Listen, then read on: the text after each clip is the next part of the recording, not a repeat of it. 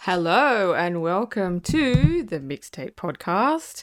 I am your host, Dean Stark, and I am joined by how shall I describe you today?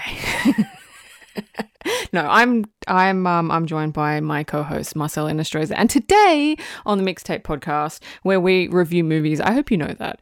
Like, I hope you know that we review movies, because like, unless this is your first time listening, because you're a Scream fan, but we review movies. And today we are reviewing Scream 2, 1997's Scream 2. The screenplay is by one of my and Marcelo's favorite screenwriters, Kevin Williamson, and it is directed by the horror god, Wes Craven. So this is interesting to me because you keep picking horror sequels. You picked Final Destination 2 and you've picked Scream 2. Scream 2, I don't know why, I can't explain it. It is my favorite in the franchise. Maybe I have some emotional attachment to it. I don't know. I love all the Scream movies, bar 5. But I love the first 4. But I have this emotional attachment with Scream 2. Do you have the same emotional attachment? Is that why you picked it? Or is it just like random? No, actually, it's not random at all, because I remember when just a little sidebar here. Kevin Williamson is the entire reason that I became a screenplay writer in the first place. So he is like my, Jesus, basically. Although I do call him out when he does stupid shit. Anyway, Scream 2 to me is, I love the original Scream, but Scream 2 to me really doubled down on everything that Scream 1 was and just made it so much better. And there's something about the milieu of the film that I absolutely love. All the characters are better. All the characters change and they grow and they become more complex. And also, I think the dialogue is a lot better than it is in the original Scream. Don't shoot me, but that's what I think. And I just love this damn movie for some reason. I don't know why. I love it too. This movie gets me because it has a scene in it that's my least favorite scene in all the franchises, and it has my 2 scenes that are my 2 favorite scenes in the whole franchise. So it's a big one. It's a big one. But let's continue on. So the premise of Scream 2, if you haven't seen it, why are you here if you haven't seen it? Go watch it. Anyway, 2 years after the first series of murders, as Sidney Prescott acclimates to college life, someone donning the Ghostface costume begins a new string of killings. So the opening scene, I saw this in the movies. And so the opening scene I really got a kick out of. We're at a movie theater. It's the premiere of Stab. So Stab is a movie within a movie. So Stab is based on the Woodsboro murders by Gail Weathers that she wrote from the first. So it's based on the first movie. I don't know. I love what Kevin did here. Movie within a movie. So I think it's the premiere of Stab. And I don't know. So we've got the 2 moviegoers played by Jada Pinkett Smith and Omar Epps, who I love both of them, and they're having this funny conversation, and she's like, I don't like scary movies, let's go see Sandra Bullock down the street. Her movie's playing, and Omar Epps is like, no, let's go see Scream, it'll be good. And she's just like not into it at all, but she kind of just goes, all right. They enter the cinema and they get a costume when they enter. And so when they go into the cinema, most of the moviegoers are dressed like Ghostface, and they're running up and down the aisles, and they're throwing popcorn everywhere. And listen, that is my worst nightmare. Fuck that. No, if I'm going to the movie, I want a nice, pristine, calming experience. I don't want to be like anxiety riddled. And I feel like if I was there, I'd be like, nope. Turn around and fucking let's go down the street and watch Sandra Bullock. I could not put up with this shit. So anyway, I also love this. We see the movie start, and it says based on the Woodsboro murders, but it's got a recreation of the opening scene in Scream with Drew Barrymore, except Drew Barrymore is now played by Heather Graham. Heather Graham is actually a really good actress, except in this movie, I'm pretty sure Wes told her, oh no, sorry, not Wes, because spoiler alert, all the stab scenes were directed by Robert Rodriguez. So Robert Rodriguez probably just told her, act as shitty as possible, because her acting in that movie is so bad, but I think it's bad on purpose. Like, it's supposed to be campy and all that stuff. And I love Jada Pinkett Smith. What she says here, she's watching her and Heather Graham's getting in the shower. She drops her robe and you see her from behind. And Jada's like, why's she got to be naked? What does that have to do with the plot of the story, her being naked? Man, I'm with you. I'm fucking with you. It has nothing to do with anything, because I don't think that even happened. No, that didn't even happen in Scream. But the dialogue between Jada Pinkett Smith and Omar Epps in this scene is just, he's just given her such funny dialogue. And then Omar Epps goes to the bar. He's like, I gotta go to the bathroom. He goes to the bathroom and he goes to the trough, and there's two dudes there in Ghostface like costumes. And then he's like, all right. So he goes into one of the stalls. And this scene always like perplexed me, because he hears like mumbling coming from the stall next to him, and he puts his ear up, and a knife comes through the stall and stabs him in the ear. I always thought that was pretty convenient. Like, that was pretty accurate. Like, if you're on the other side of the stall, like, you don't know where someone is unless, I guess, I don't know. You'd have to be pretty fucking precise to stab someone. But anyway, I love this movie. It's not a thing. So anyway, Jada Pinkett Smith is sitting in there and sitting in the cinema. Oh my God. Because I do this, and Marcella knows I do this, right? You sit there and you go, no, go that way. No, what do you do? Oh my God, that's so stupid. Go, like, you're like yelling at the character on the screen to like do the smart thing, and they never do it. So I really, really connected with Jada Pinkett Smith's character. I don't even know what her fucking name is. I don't know if she has a name. But anyway, a man wearing Omar's coat and a ghost face mask sits down next to her, and she thinks it's her boyfriend.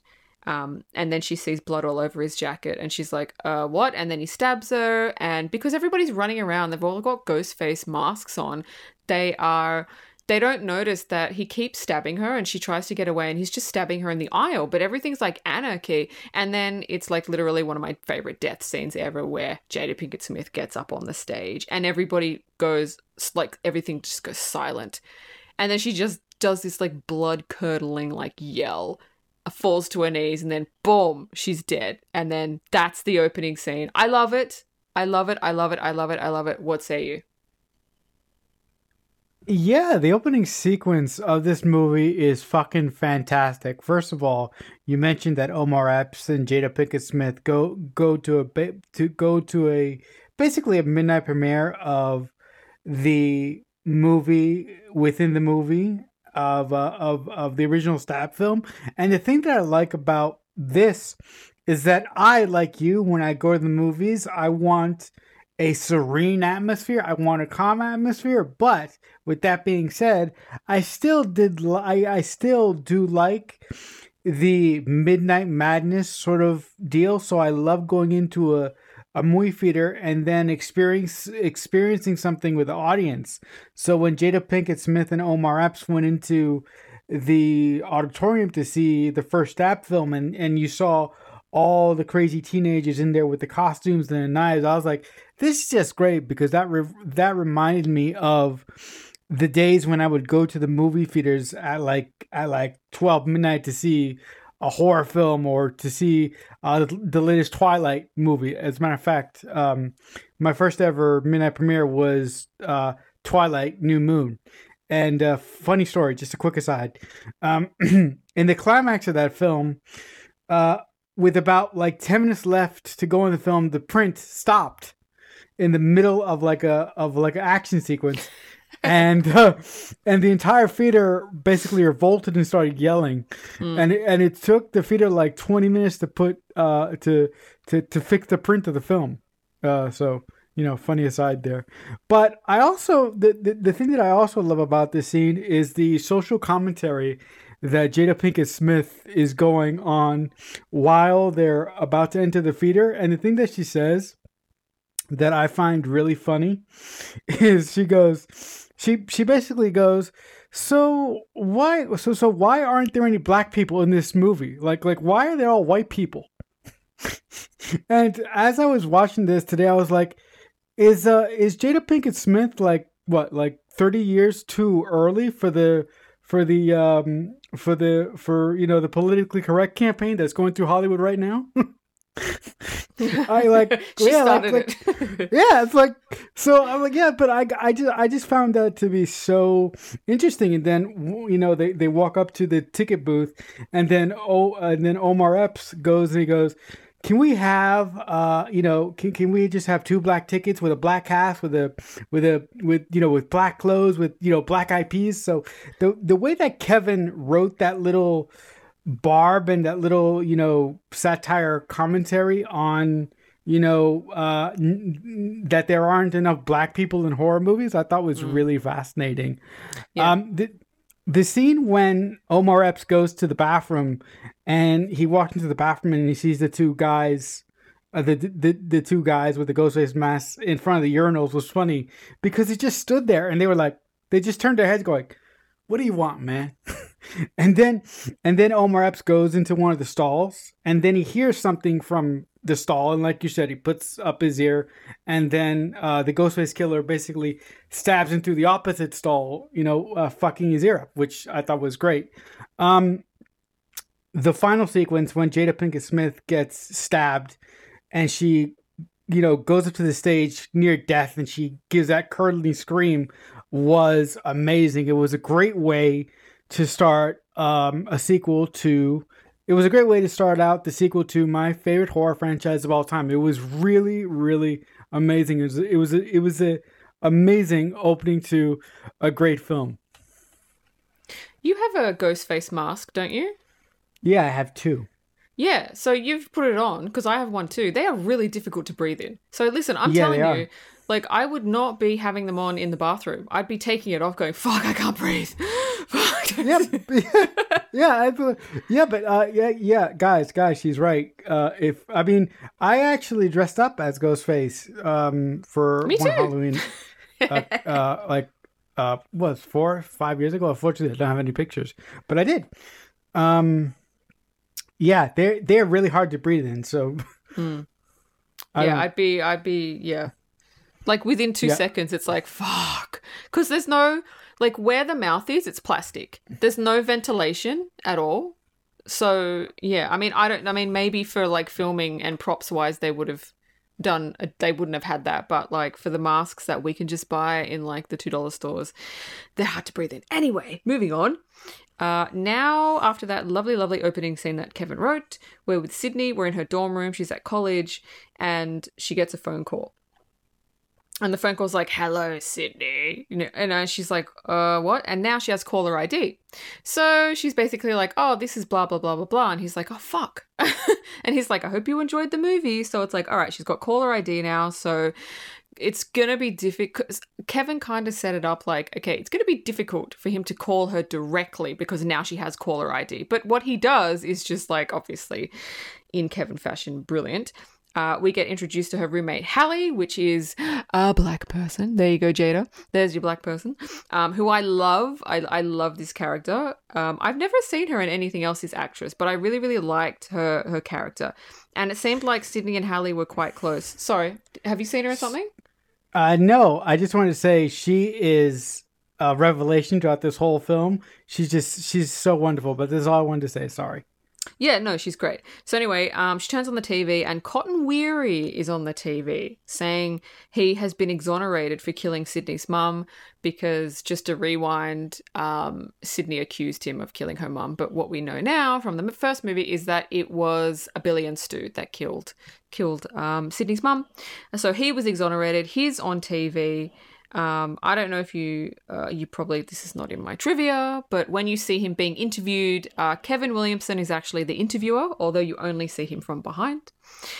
So anyway, he's on the TV and she's just looking at it, and it's good exposition. It's exposition that we need. So it's like, well, maybe when people are wondering where's Cotton, this is where he is. He's exonerated. He's on TV. He's famous now. So I really liked how he kind of did that. And then the news channel. Actually, I have to bring it up, although it's a bit of a non-issue, but I feel like I want to bring it up because it's what you and I always like chuckle about. Okay, so the Cotton Weary thing is on the TV, and then her and Hallie, they're in the hallway, and then this girl comes out to them. She goes, check out the news. right? And then they go back into their dorm room and turn on the news where they hear about the two college students, which is Jada Pinkett Smith and Omar Epps, that have been killed. And I know that we always discuss this because we think, what a stupid scene. Why did, like, do you know, like, it was pointless? Unless there was a scene there that was cut, it just felt like, why didn't they just leave them in the room? What was the point of that girl? Because that girl, I'm telling you, that's her fucking claim to fame. Check out the news. That's her claim to fame, that one. But yeah, but anyway, that's the thing. Go for it. No, I just want to add on to what you said there. Like if if Kevin wanted to have that girl have a claim to fame with her saying, check out the news, he could have kept Sidney and her friend in the room and have the girl come into their dorm and say that. But if he did that, her line wouldn't have made any sense, because if they stayed in the room, they would have already been watching the news.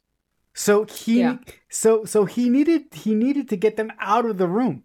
But then again, I bet you that girl was like the family member of some producer. I'm not saying probably. I'm not saying that. I'm not saying the evil demonic Harvey Weinstein, but but maybe another producer who she probably wanted to be.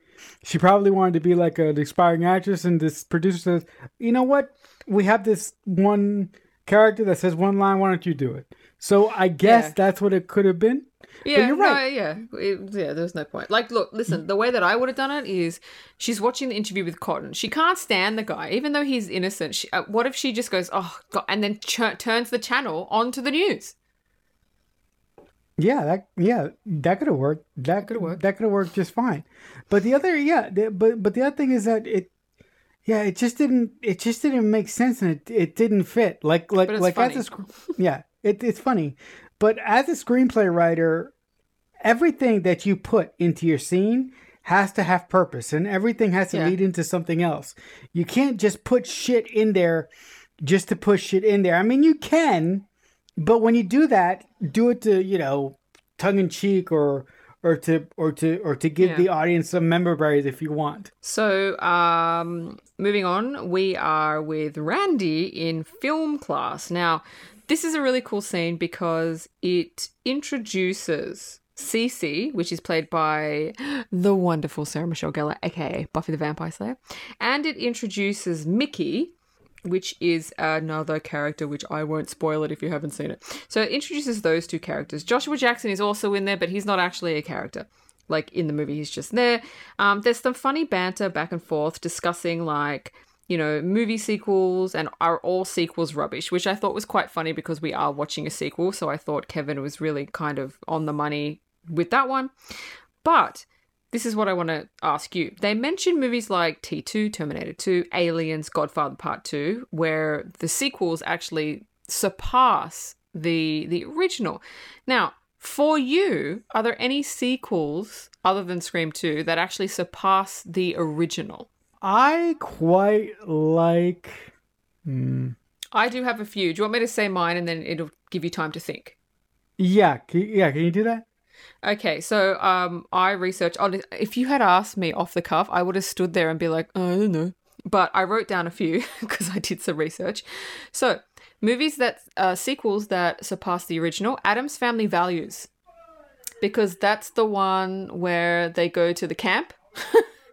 And that's the one where Debbie comes into it. Joan Cusack. Mm-hmm. So I feel like that's better. Home Alone 2 I felt was better than the first. Batman Returns I feel like was far superior than the original Batman. And also, I don't know if this is going to be like controversial, but I thought Top Gun Maverick was far superior than the original Top Gun. So those are the sequels where I feel like they were better than the original movie. I'm definitely with you on Top Gun Maverick because, look, I love the original Top Gun. I grew up with the original Top Gun. But just a quick aside here. Sorry, guys, that we're kind of moving aside for several things. But Top Gun Maverick basically kicked the ass out of the original film because what that film did was just outstanding. I guess, crap, now I can't think. Yeah, it's hard. Oh my God. So I really like aliens more than Alien. Mm-hmm. Although I quite like when it comes to the original Alien film, I like the director's cut more than the theatrical version. I really like Superman 2, the director's Mm-hmm. cut, the Richard Donner version. Mm-hmm. And yeah, I had a few more, but right now I'm Think my about it. It'll come to brain you. It'll is come to you. racking. I'll Just, just, I'll just think of it. interrupt me when it comes to you. Yeah, look, I loved Aliens. I liked Alien better, Hmm. just because it was, I don't know, more suspenseful. Like, although Aliens, and the Aliens was more action packed. Alien was more like, smooth sailing. Anyway, let's get back to it. So Sydney pulls kind of Randy finishes class and she tells him about the killings and he just doesn't want to know about it. He's like, it's not our problem. It's nothing to do with us. I don't want to go back there mentally. Like, I just can't do it. And then we get an introduction to Derek, which is Sydney's boyfriend, played by Jerry O'Connell. I have always had an issue with him. Every time I see him, I always thought he was miscast. I don't know why they cast him. Usually casting I'm down with, but there are some times where you just look at an actor and you're like, this is not the right part for you. Like, I don't know. Do you feel that, or do you like his character? Do you like, not the character, him playing that, or do you think another actor could have done better? Here's the thing with Jerry O'Connell. The first time I saw Jerry O'Connell was in this TV show called Crossing Jordan. So by the time that I saw Scream 2, I was already used to Jerry O'Connell. But if I had to take this from a standpoint of a character, I would have to say that the only reason that he was cast was because Kevin and Wes wanted to spin the suspicion wheel as to if he was the killer, if he was the main killer in the film, because his character is really bland. Like I mean, I'm not gonna say I don't care, but I'm gonna say I don't mind, if that makes any sense. Look, I don't mind him. I feel like another actor would have fit better than him. Not better acting, because I think Jerry O'Connor's a great actor. I don't know. You know what I'm like with, like, I don't want to Yes, look at certain people's faces. yeah, I know. Yeah, I just, guys, like, no. guys. Dean here. When it comes to people that she can't stand or she doesn't like, she is a savage. So she's not lying. No. Some actors, I will refuse to watch their movies because I'm like, I don't like their face. I can't sit there for 2 hours looking at that face. Whether they're good looking or not, it doesn't matter. If I don't like a face, I don't want to look at it for 2 hours.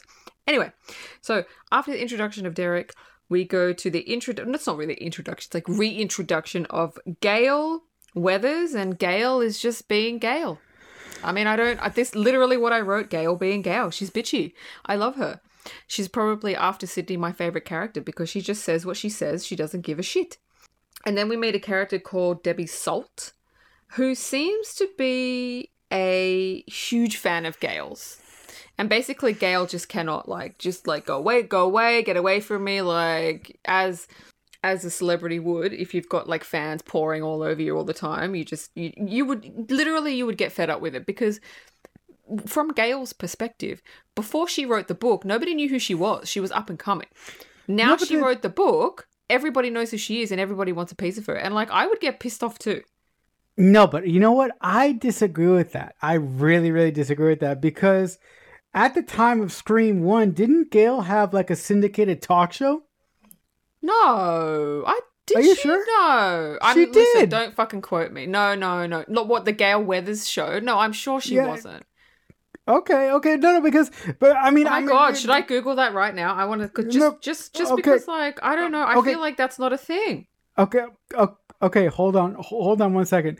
Now I'm acknowledging that I could be wrong. I mean, I'm putting that out right now, but I just want to go back to the original Scream for just a second because there is that scene when Dewey and Gail are talking and Dewey says that, just so you know, I'm popular with the ages of Oh 20 to yeah, 25, right? yeah. Yeah. And Dewey says I was 24 for a whole year, right? Yeah.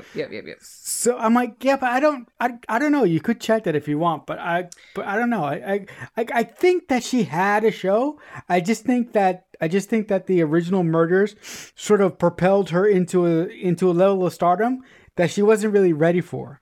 Yeah, like I'm looking it up now. I don't know. Like I can't find. I don't think she had. I think she was just a journalist. I don't know. I mean, yeah, I could I be don't wrong. think she had a show. I could be I wrong. don't I'm know. probably wrong. I mean, probably. Your track Yeah. record for being right is not great. I don't Yes, think she had I a am show. wrong all the time. Oh my god, this is like 5 minutes of us going, did she have a show? Scream is your favorite movie. Like, how do you not know this? Dude. I'm sure she did. didn't. She did. No, she did, because listen, you know what? I'm gonna keep this in. I'm not gonna take it out. So check this out. In Scream 4, right? Sidney's publicist, her book publicist, when she first meets Gail on the street outside of the bookstore, she goes, Yeah. oh my god, Gail Weathers, you were my 90s, right? And she mentions her TV show. Yeah, because after that she had a TV show because she wrote the book and she became famous. Not when Scream was on. All right. We should move on, because this is gonna drive both of us Look, crazy. I don't know. Look, I could be wrong. You could be. I actually don't know. Like, I don't think so, but I don't know. I can't remember. Yeah, I don't know. And guys, I apologize, because nobody wants to hear this discussion when we were supposed to be talking about Scream 2. But Oh my god, everybody wants to hear this discussion. Oh my god, are you kidding me? Everybody likes Gail. Come on. Gail is like one of the best characters. I love Gail. I love Gail. See, Gail. and people want to listen to us fucking talk about her and discuss what her job is, really, in the first movie. Anyway, moving on from Gail being awesome Gail. So she tells Debbie Salt, fuck off. I can't even deal with you right now, basically. So we are with Sidney, Derek, Hallie, which is her roommate, Randy and Mickey from film class. And the Delta Lambdas come up, which is like a sorority sisters, which it's played by... That's exactly how Jerry O'Connell says it. Delta Lambdas. One of them is played by Rebecca Gayheart, and the other one is played by Portia de Rossi. Oh. I'm sorry. And go for it. Give me 1 second. I mean, Okay, listen. I know you're gonna get to it, but you can get to it, and then you can say your piece. But I just have to say this. Go. So when when all our principal characters are together and they're confronted by the sorority sisters after they say their spiel, Sidney's boyfriend, Derek, right? He goes, so if you make it into the sorority, are you going to dress like that? Mm-hmm. And then Mickey goes, he says the name of the sorority, and then he goes, those girls are such a piece of every time he says that, I lose my mind. I just laugh so hard when he says those girls are such a Yeah. I'm sorry, but on you go. I just love that moment. But basically, they're idiots. Yeah. And they serve a purpose, which is they're asking Sidney to go to a party tonight. And she's like, oh, she doesn't want to go, but Hallie is a part of the sorority, so Hallie kind of drags her in a later scene. And then Hallie... Yeah. I'm sorry. Hallie is a pledge. So Hallie wants to be. Yeah, Hallie wants to become a member of the sorority. But here's the thing: right. the two queen bimbos, they don't want Hallie. They want Sidney. So that's why they're sort of tolerating Hallie because they want to jump over Hallie and they want to get to Sidney. That's what they really want. Yeah. So Sidney spots Dewey. And he basically tells her to be safe because he's heard about the killings. He's come to her. He's been like, I feel like he wants to protect her, basically. And she's, I don't know, Sidney kind of at this point, she doesn't really know what to think because there's only been 2 killings. Is it to do with her? Is it not to do with her? Like, she doesn't really know. But Dewey seems like cautious about it. And so Gail, being Gail, she goes up to Sidney. And she's got a camera in her face and she's like, hey, so Sidney, tell me. And then she like brings Cotton Weary in. And this is like a big fucking no-no. And Sydney's like, what the fuck are you doing? Like, what? Like, Gail has not asked her permission or anything. This is what I mean. Gail being fucking Gail. And then, Sydney Knocks her out, punches her. Oh, shit. And then I love when she punches her. And Hallie's like, "Did you get that?" And Joel, the cameraman's like, "Yes, I got that." I love that scene. Do you like that scene? Tell me. Yeah, that scene was just typically Gail, like you mentioned, because Gail, for some reason, although she went through the traumatic events of Scream 1, you would think that after a person goes through that dramatic event and has a connection with someone the way that she did with Sidney, Randy, and Dewey, that person would understand and that person would be able to level with them a little bit more. But Gail, at this point in her character's journey, Gail is still an opportunist. And all she wants to do is get the story and get the scoop so she can get a better job or she can get this. She doesn't really start to change until later on in the series. And I find that very, very interesting. Also, if I just could just add on to something that you said there, when Gail thrusts the camera in her face and she reveals Cotton Weary, Sidney does not punch her out. She basically bitch slaps her. And she doesn't physically punch her like in the first movie. She punches her. No, well, she doesn't slap her. She punches her. Okay, all right. Okay, she punches her. Did you... Okay, be honest. Did you watch this movie in preparation? Of course I did. What are you talking about? Oh my God. I'm going to go back and I'm going to... Because now now you got me questioning. Now I'm like, fuck. Did she punch her? So now I'm going to go back and be like, lit. I need to have... Actually, I could just YouTube it. I'm going to YouTube it now. YouTube it right now. Oh my God. Yes, I am going to YouTube it. I think I have seen... Hang on. Say something. Talk about movies or something. Yeah. So just, I mean, I just want to mention to people while my lovely co-host is trying to prove me wrong again. I am a professional. I got it. Okay. Oh, okay. She backhands her. Yes. Wait. But with her fist. She backhands her, and Gail falls to the ground. That's what happened. Yeah, but she backhands her. Okay. Well, that's half a win then. Okay, that's half a win for me and half a win for you because it was a punch, but it was a back punch. It wasn't a front punch. Okay. But before we move on, I just want to say that I could probably talk about this movie without having watched it today because I know this movie. Yeah, I could probably talk about this movie in my sleep at this point. Yeah, me too. Me too. I really like the next scene. The next scene is a Dewey and a Gale. I love the Dewey and Gale scenes because you can see there was a fallout from the first movie. You see there's something's going on, but you also see that they really do like each other. And he tries really hard to like throw insults at her, but she knows that that's not him and he's only doing it because he's hurt. And that was never said, but it comes through in their performances, and it's a really, really cute scene because like he kind of smiles and she kind of smiles, and he's like, "Oh, but you're this and you're that," and she's just like, "Well, I know you don't really think that." Like, I don't know. What do you think about that scene? I really like that scene.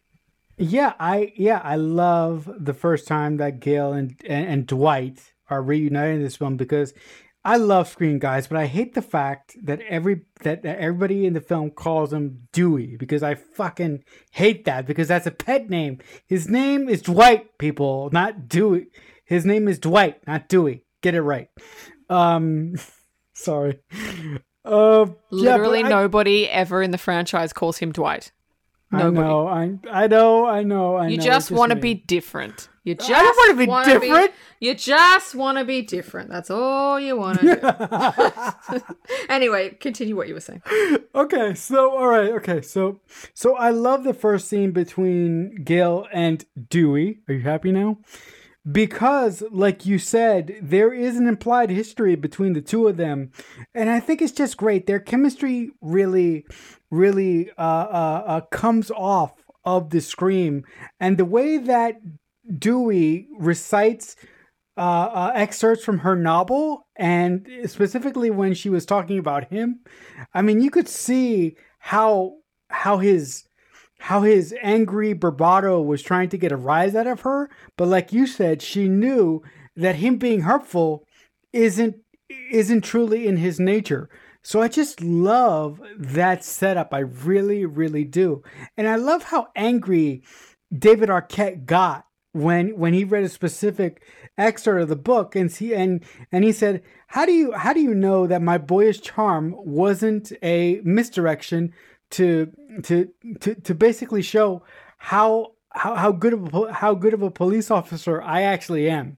So I really love that first scene, and also that first scene does indicate that they're going to get romantic at some point. So I just love that scene. And for the continuity police out there, I love that Kevin kept continuity correct, at least for this movie, when he gave Dewey a limp because of him being stabbed in the original film. Oh, I had a thought about that scene. Oh, when he was talking about excerpts from her book, and he's like, Deputy Dewey oozed with inexperience. That's it. And then at the end of the scene, he's like, I'm going to go ooze now. I've got some oozing to do. Yeah, but he goes... so smart. Yeah, but he also goes, just one more thing. I love the streaks. Oh, yes, yeah. So it kind of shows he does like her. There's no malicious intent there. They're just really cute together in this movie, I think. So the next scene is really, really short. It's Sidney and Hallie arriving at the Delta Lambda's party. And then the next scene, we're with Cece, which is Sarah Michelle Gellar. She's at her sorority house alone. She's the designated driver in case any of her drunk... Sober sister. In case any of her sisters need a ride. The phone rings. She answers it. She thinks it's someone called Ted. She thinks he's drunk. It's not. It's Ghostface. But she doesn't realize it. But we do. We know it's Ghostface because we know the tone of the voice that Ghostface talks in. There is a wonderful, wonderful shot that Wes uses. And Cece, Sarah Michelle Gellar, is on the phone and she's trying to work out who the fuck this is. So she goes out the front door and she can't find anyone. She goes back in and she bumps into one of her sorority sisters that's not supposed to be there. She's like, what are you doing here? She's like, no, I'm going. I just need to get changed. And they're talking. And Wes has this shot where you can see the front door behind them and you can see Ghostface slip in behind them. And I love it because you know me, I love it when the audience knows something that the characters don't. So when her friend leaves, she sets the alarm and you're like, oh no. She like locks everything. You're like, oh no, this isn't gonna end well. So anyway, Ghostface comes out, tries to kill her. She runs upstairs and he throws her off the balcony. She dies. That's it. End of scene. Yeah, I mean, look, when with this really short scene with Cece, I thought it was really, really cool. A couple high points of the scene for me is when Sarah answers the phone in the hallway just before Ghostface comes in and starts to chase her. The phone that she answers, the phone that she picks up in the hallway is a see-through phone, right? That you can see all the internals within the phone. And I had that phone in high school. So that's always been, a nice little touchstone for me. But also, once we see Ghostface enter the house when Cece is talking to her friend, at that point, I'm like, God damn it, Cece, why didn't you, if you were so fucking scared, why didn't you leave the house with your friend? If she would have left the house with a friend, she would have possibly stayed alive. But she just had to stay there. But I do actually like when, when Cece is thrown off the balcony because it's quick, it's violent, and it's shocking too. Because look, when if you were lucky enough to see this movie when it originally came out, Cece, aka Sarah Michelle Gellar, was doing Buffy at the time, and to see Buffy, for lack of a better word, in that predicament and not kick Ghostface in the fucking face and not stake him was very, very shocking. But I understand that Sarah was playing a different character, but it was just shocking to me because I got used to seeing Sarah as Buffy and not Cece. Yeah, I remember I was in the cinema watching Scream 2. I was like, Buffy, what are you fucking doing? And then I went, it's not Buffy. It's not Buffy. So yeah, I know I had the same thought as you did. So anyway, Sidney at the party, she finds out that there's been somebody that's been killed. The party ends, everybody leaves. Gail is at the scene of the crime. Debbie Salt is randomly there. Debbie Salt is going to come into the movie so fucking randomly. But I like Debbie Salt. Yeah, but I just want to point out here. Do you think this Debbie Salt character has like a grand purpose in the film? Because when I was watching the film today, I had no idea. Look, I don't think anybody that's going to listen to this has not seen Scream 2. But we're not going to spoil it, but I just don't think that's going to be the case. No, but I couldn't even keep a straight face. I'm sorry. Yeah. Do you think she has an overarching plan? I don't know. Does she? Yeah. Also, I do want to mention when the sorority party spills out into the street to find out what happened at the other house. Debbie Salt is there first, and Gail is actually late to the scene. Yeah. So we go back to Sidney, and she's left her jacket. Everybody's out of the house. She's left her jacket in, and Derek's there, and she's like, "Look, I'm just gonna go get my jacket." And he goes, "Yeah, okay." So she goes back into the house, and this is the scene. This is something that I just want. Like, I let it slide because I like this movie so much. But the landline starts ringing, and she puts her jacket on. It up?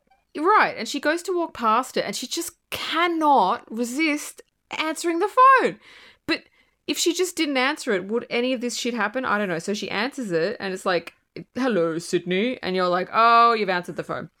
So Ghostface comes out. He starts chasing Sidney. She runs outside. Derek goes inside, and she finds him with or Dewey finds him with a cut. A slash in his arm, and Sidney is like, basically, fuck my life. Because, like, why the fuck is this happening again? What do you think? Yeah, first of all, when, because basically everybody goes to see what happened at the other sorority house, and Derek and Sidney, well, Derek's the one that says, "Hey, why don't I get your coat and take you home?" So while Derek is doing that, Sidney is kind of, Miranding her way to the door. The phone goes off, and like you, I'm wondering, why the fuck, Sid, do you have to answer that phone? Why don't you just leave? Because if she just left, Ghostface would have had to find another way to kill her, or find another way to separate her from Derek. And I think that a scene outside in the middle of the in the middle of the night would have been more fun than having a scene inside. I'm not saying I disagreed with what Kevin did. I just would have done that scene a little bit differently to give it a little bit more pop. The other thing that this scene does very, very well is that Kevin does a good job of ratcheting up the suspicion meter. When Derek gets stabbed, the injury that he sustains is a very serious injury, but I think it's Dewey or Mickey, the one that mentions it. Oh no, it's Randy. I'm sorry. I think it's Randy. You're gonna have to correct me on this because I think I'm wrong. One of her friends mentions that although the stab wound is deep and it's serious, the stab wound just happened to miss all of the vital organs in his arm. That begs the suspicion that maybe he did it to himself. Yeah. So yeah, that's the next scene. There's a short scene at a hospital, and they're bandaging Derek's arm up, and my fault. No, that's fine because it's the next scene anyway. I think it's Dewey, or isn't it convenient that it's just missed every artery? I think it's Dewey, but I only watched this yesterday. What the fuck? This is my memory. But I think it is Dewey that says that. And that kind of puts a thing in Sidney's mind, like, oh, but what Kevin is trying to do is he's trying to cast shade over Derek. Like, oh, isn't it convenient, blah, blah, blah, which is what he does best, is he throws shade on so many characters to try and get you to go, it's him, it's her, it's him, it's her. Another scene after that, another short scene, they're at the police station, Gail and Dewey with the police chief, and they're trying to work out why the killer is killing these people, and then they realize the killer is killing people that have the same names as the original victims, and so it's a copycat killer. And so now they're kind of onto something. And then another short scene after that, Sidney, because doubt has been cast in her mind, she tells Derek, basically, I need you to stay away from me. You know, she doesn't want to see him. She doesn't want to get... She tells him it's because she doesn't want to see him get hurt. But the real reason is she's in doubt because she's been through this before with Billy. She doesn't want a repeat of this. But, you know, she suspects him, but she doesn't want to say, I suspect you. It's like, oh, it's for you. It's, you know, it's not me, it's you kind of crap.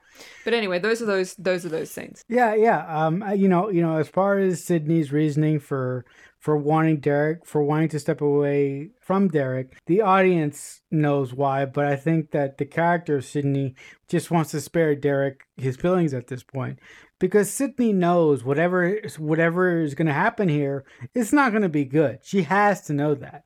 I thought it was really clever of Kevin to put in that little wrinkle of the victims that Ghostface is killing have the same last name as the original victims. I thought that was a really unique and interesting way to tie in these murders to the original murders. I thought that was an amazing little tie-in that he did there.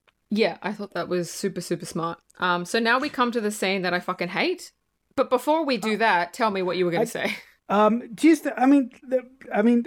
great thing about these films, and the great thing about these films, and the great way that Kevin writes horror films is that, for the most part, every scene that he writes has a purpose, and every person that he kills has a purpose and an impact on this direct story. He doesn't kill people just to kill people. He does it with a purpose. Now, here I go. Are you trying to say something about some other movie?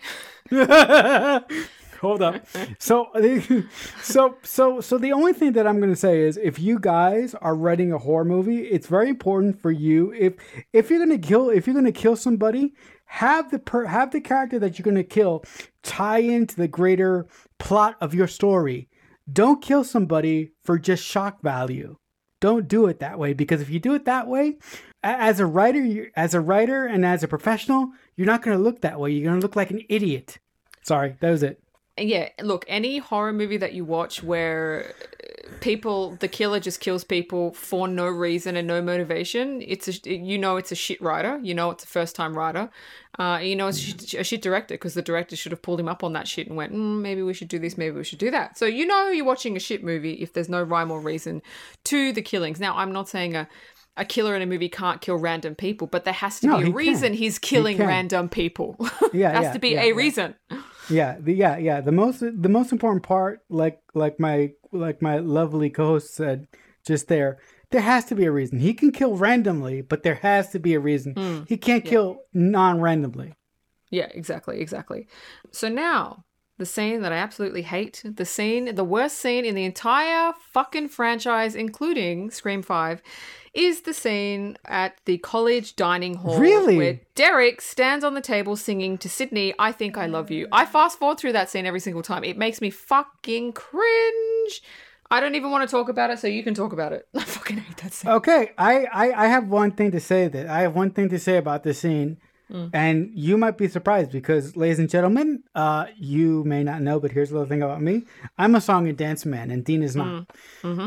That scene, when he basically gives Sidney his Greek letters, which is a big no-no in college. You never do that. And if you do that... Look, that was the point of the scene. I get it, but I hate the scene. But Kevin could have found another way to do it. He didn't have to do that. Why did he choose to do that? But saying that this scene is the worst scene of the franchise, that's going a little bit too far, because in another sequel in this franchise that shall remain nameless for this point, there's so many inconsistencies and so many fucked up wrong things that happen in that movie that almost makes me want to give this movie, for this particular scene, a pass. But guess what? I'm not going to do that this time. No, but I don't. Scream 5 is not a part of the Scream movies to me. It wasn't written by Kevin. It wasn't directed by Wes. It's not a part of it. Yeah, it's separate. It's separate. It's like an outlier. What's that? Outlier. No, it's like something that's a part of the universe, but not. Yes, exactly. Yeah. So I don't include that. Yeah. Well, listen. When I think of the Scream films, I think of Scream 1, 2, 3, and 4, and that's it. But anyway, back to the scene that Dean has nightmares about. When I was watching that scene today, I fast forwarded. I couldn't watch it. I was like, no, I'm not. So it's not just me. No, I'm like, Thank no, God. I'm see, look. Every time I see this movie, and I see it maybe once or twice every year, I'm like, no, I can't watch the scene. I'm sorry. I just go on to the next scene. I can't take it. Yeah. Yeah. It's cringy. It's cringeworthy. Yeah, and it's like, look.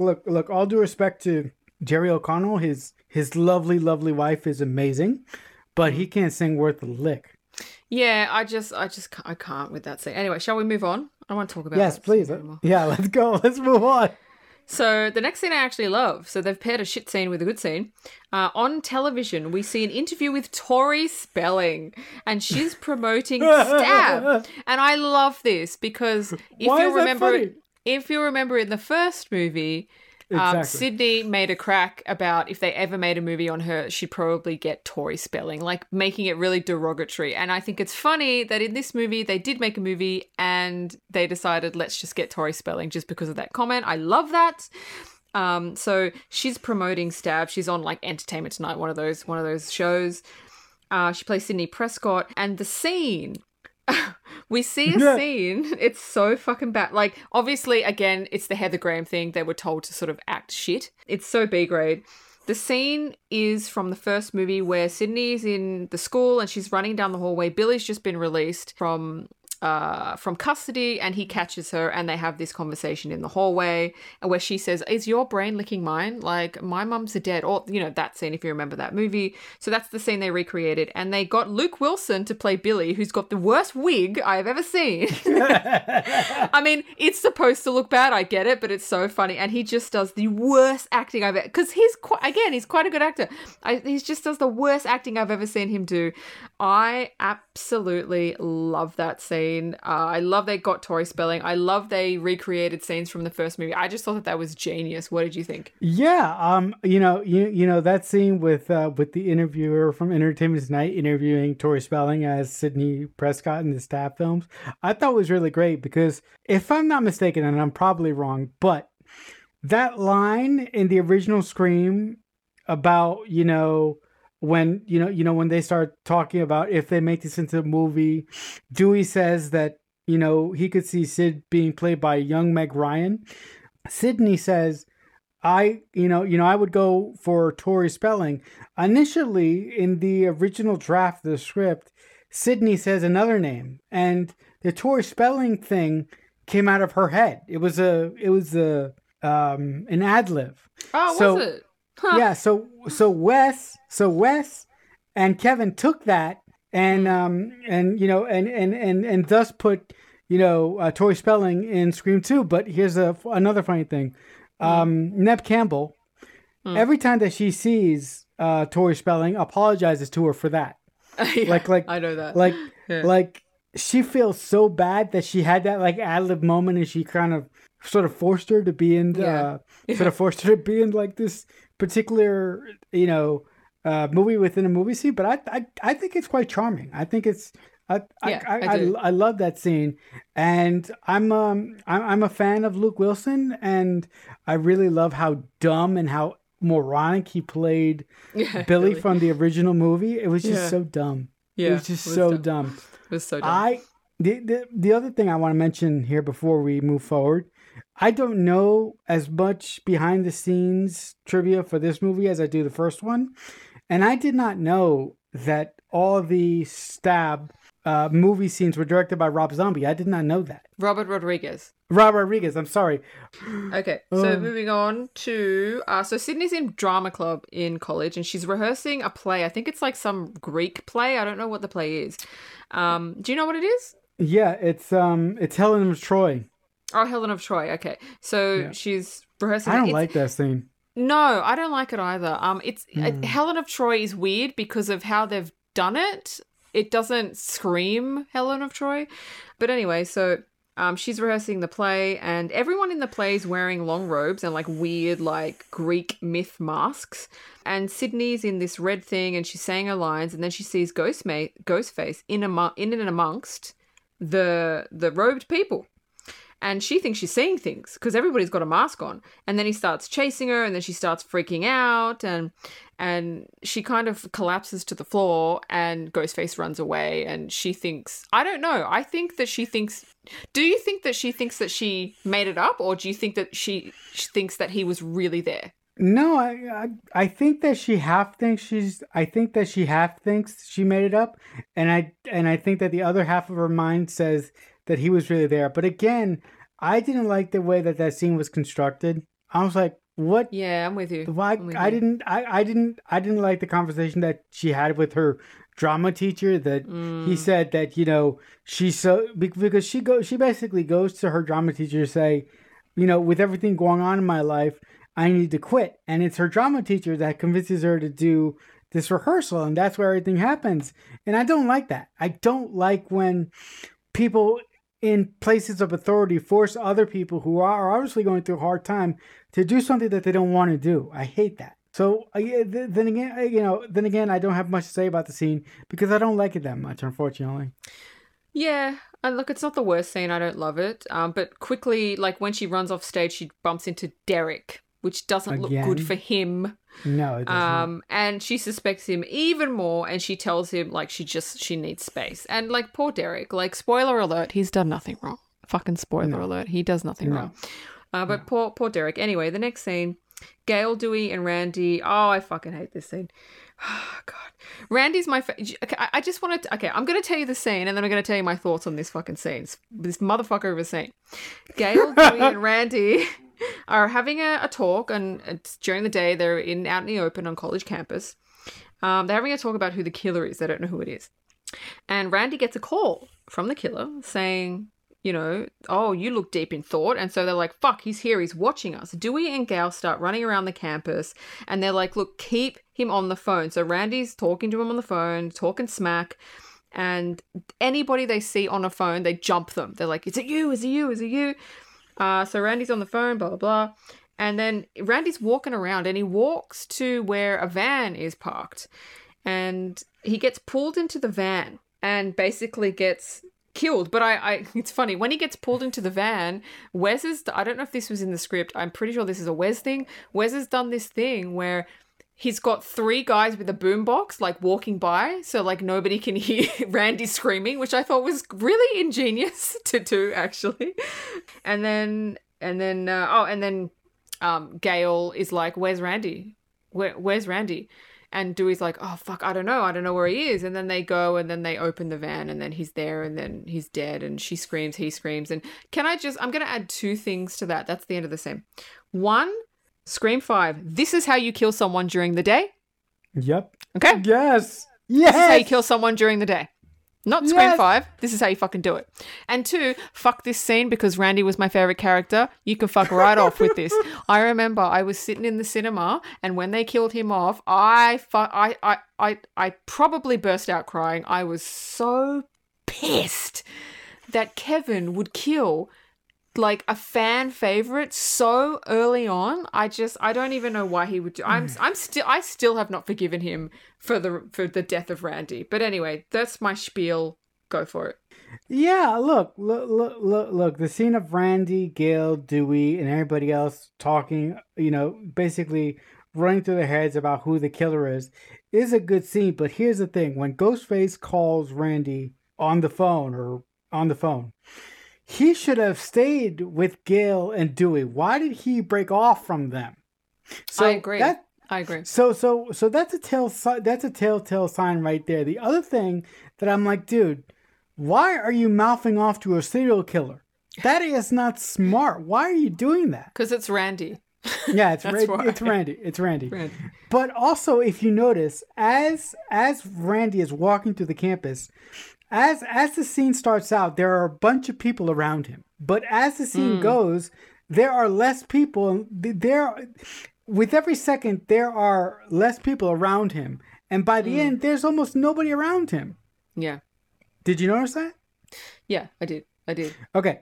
When he gets pulled into the van and he gets murdered, when I truly fell in love with Kevin as a writer and I fell in love with the Scream franchise, that there's two things in Scream that make me more angry than anything in the world. Number one is is the Randy thing, because look, Randy is not my favorite character, but Randy was one of my favorites. So seeing him die in such a violent fashion and in a news van, and to have the two kids come by with the boombox so people won't hear him scream, I think is amazing. I think is awesome. But structurally, I think that scene could have been done a little bit better, because I would have had Randy with Gail and Dewey, and then have them have to split up for some reason, and then kill Randy in another way. Look.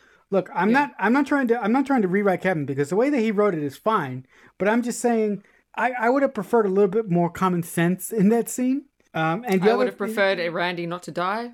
Yeah. Look, and I just want to say this two thing. The other two times that I said, fuck this moment in the Scream franchise. One, when Kirby got stabbed out by the porch. Oh yeah. But that's gonna be fixed. Oh, by the way, I just want to for a little thing. No, but hold up. Just let me say this. Let me say this. Yeah, go. And this is where I lose all future jobs in Hollywood. Are you listening to me, Radio Silence people? If you motherfuckers brought Kirby back to kill her again, I'm never going to forgive you guys. Look, I don't like you guys now, but if you fucking bring Kirby back just to kill her again, I'm gonna riot. All right, enough said about that. But you know what? I'm gonna riot from my bedroom, from behind my computer desk. I'm gonna riot. You fucking better watch out. I'm gonna send you some harshly worded fucking tweets. The other look. You when you saw this scene of Randy getting killed in the theater, you had that violent reaction. You almost cried, like you said. For me, I had the same exact reaction. This is just a little aside, and then we'll move on.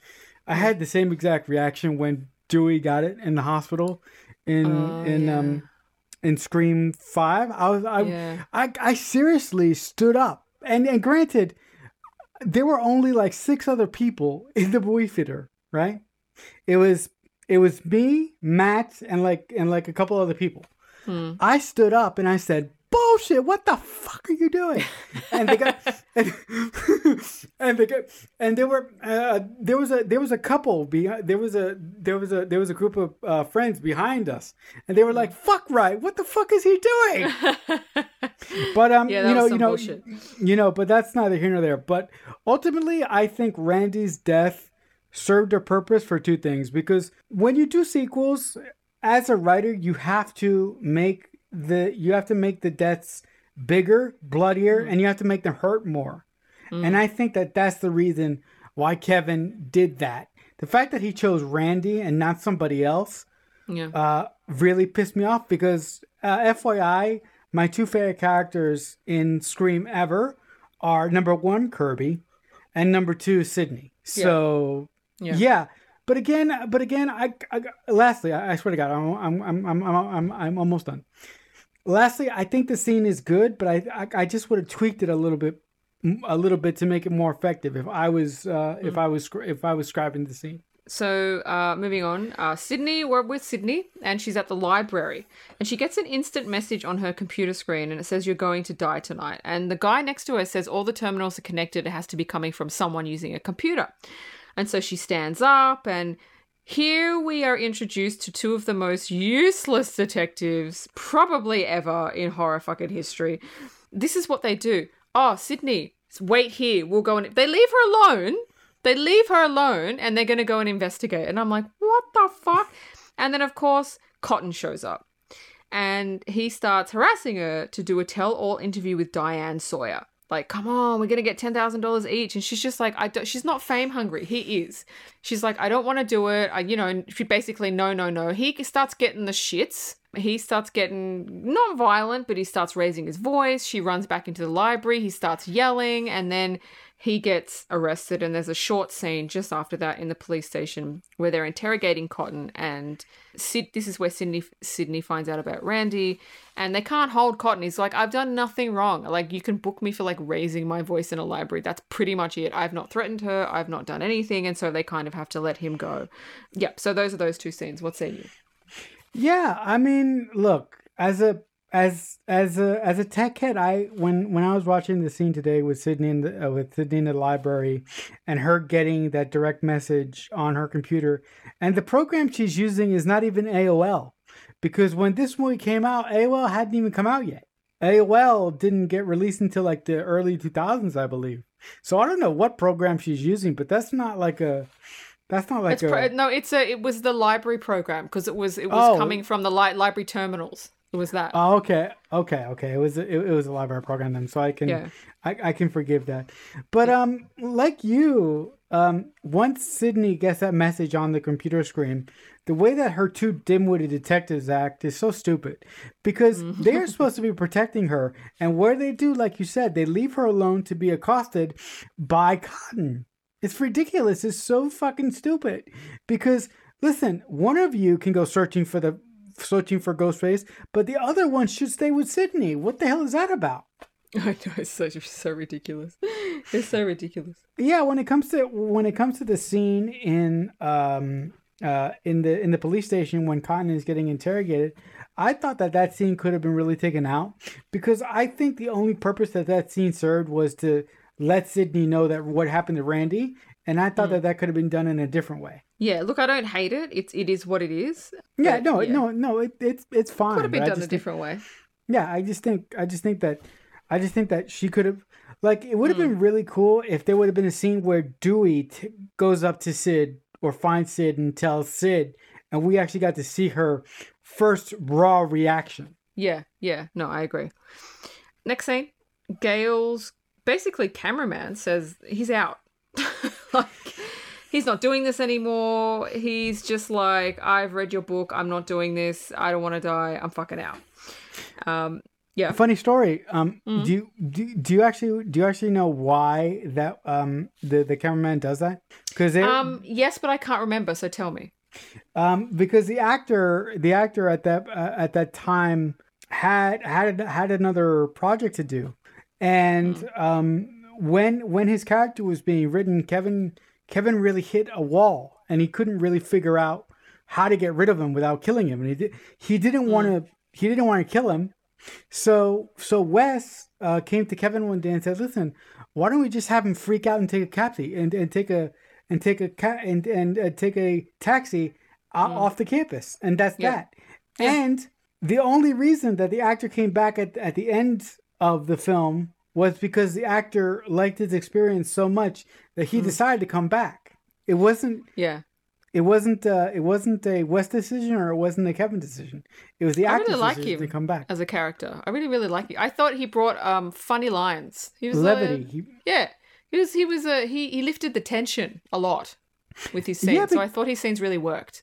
Yeah, because here's the thing with Gail's first cameraman, Kenny.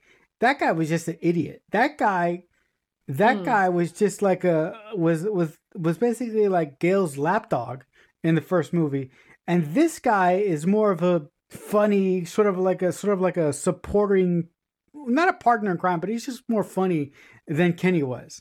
Yeah, no, he was. So anyway, he leaves his camera and footage behind, and so Gail and Dewey go, well, maybe there's something in the footage that maybe he's caught Ghostface because he was just shooting random stuff. So they want to watch it.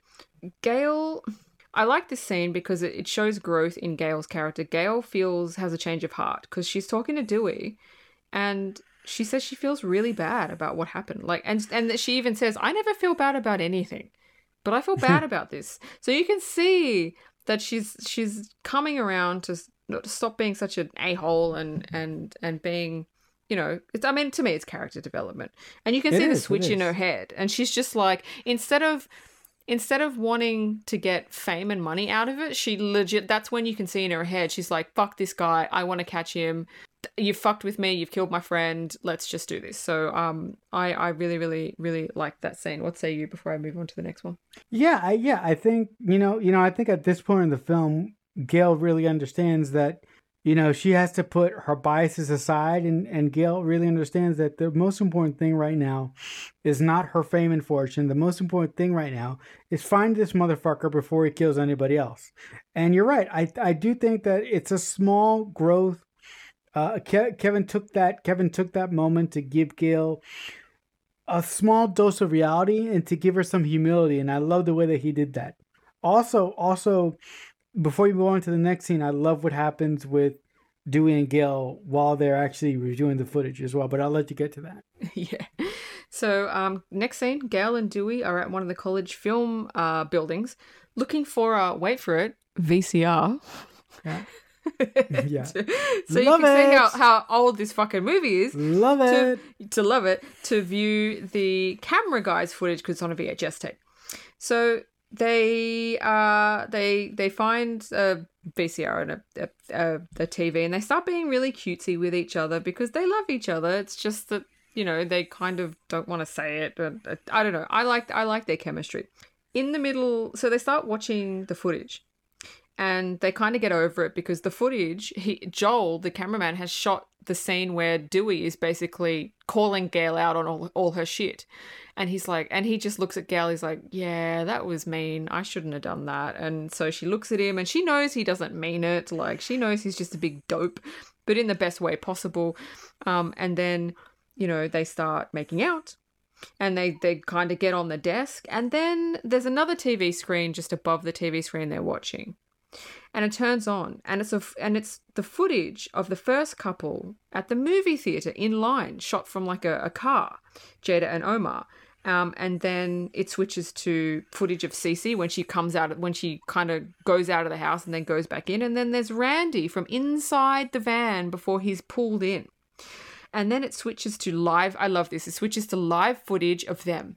And they're like, and honestly, if that happened to me, I would freak the fuck out.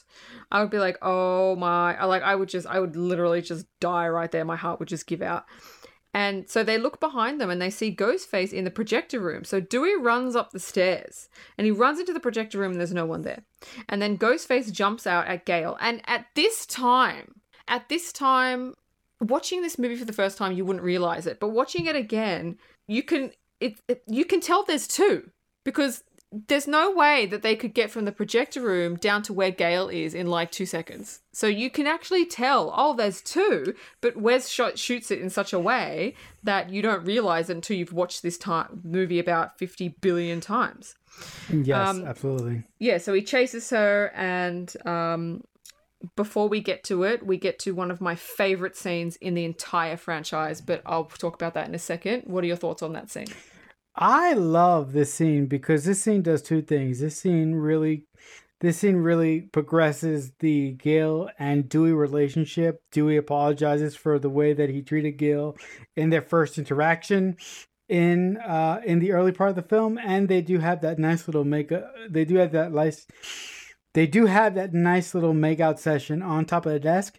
But I absolutely love the fact that the killer basically photographed his early murders in the film and played them for Gail and Dewey while they were in the AV room in the college. I thought that was the most creepiest thing I had ever seen at the time that I had watched this movie for the first time, maybe years ago. And I just want to point out something. I just want to add a little something to what you said. You said that after you watch this movie multiple times, you really understand that there's no way that Ghostface can get from here to here so fast if he was just one person. The other thing that Wes does really, really well is that in every Scream movie that he directs, listen up, Radio Silence, every script. Sorry, I hate those guys. Look, okay, I need to apologize.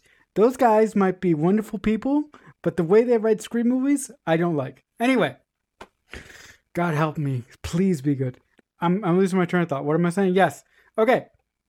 So the way that West directs, the way that West shows Ghostface from the particular angles that he shows Ghostface from, you can never tell how tall he really is. There's always this question about how tall is he and who is really wearing that costume. The radio silence people, oh God, they don't do that. They don't do that. Look, they're not experienced enough to know how to do that.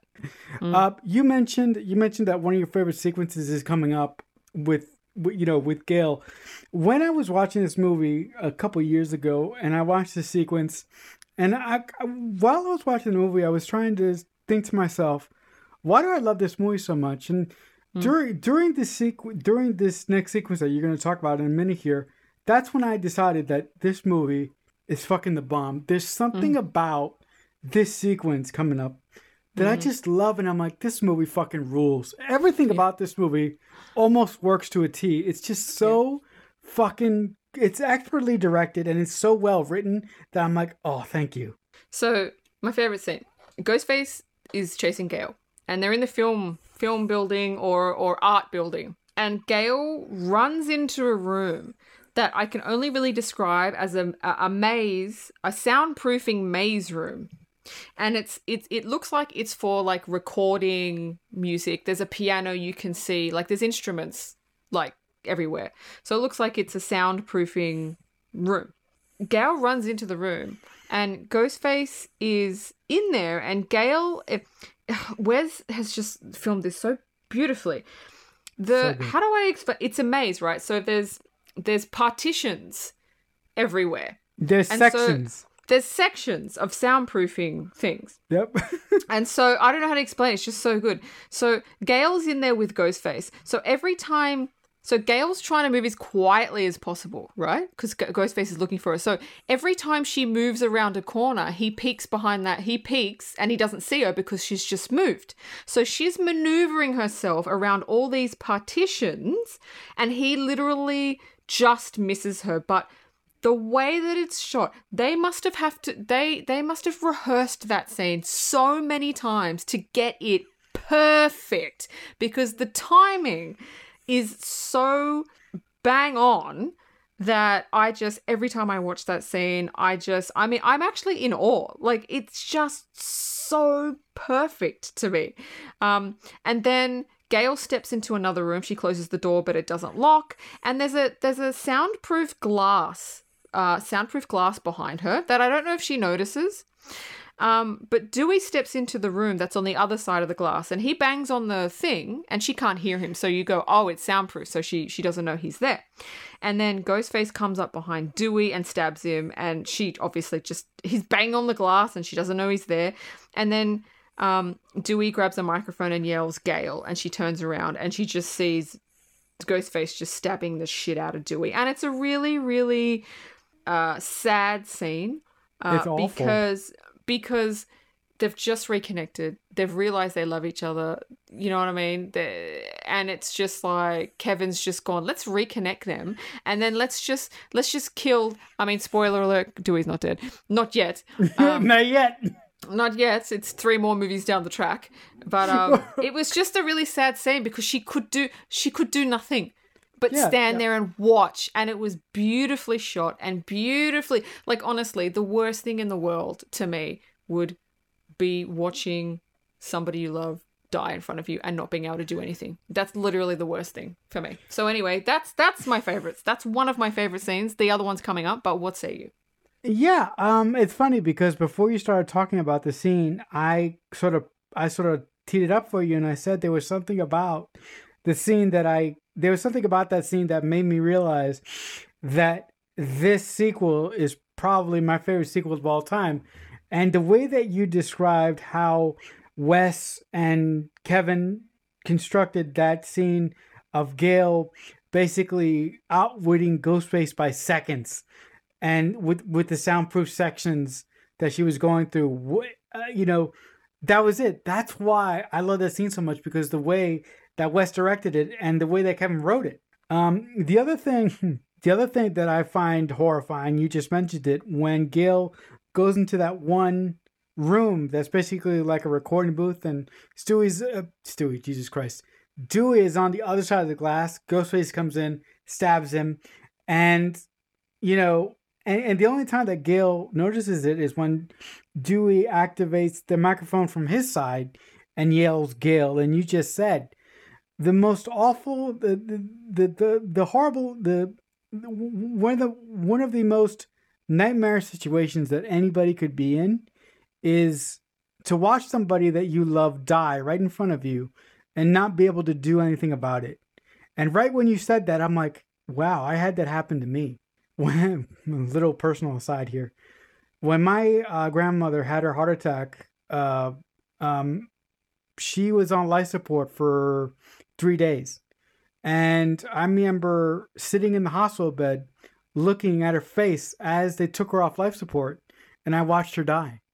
So every time I see this scene now, it's like a giant trigger of me being brought back to to watching my grandmother die, which is fine, but it's just well that's not fine, but it's just an amazing scene that brings out so much emotion,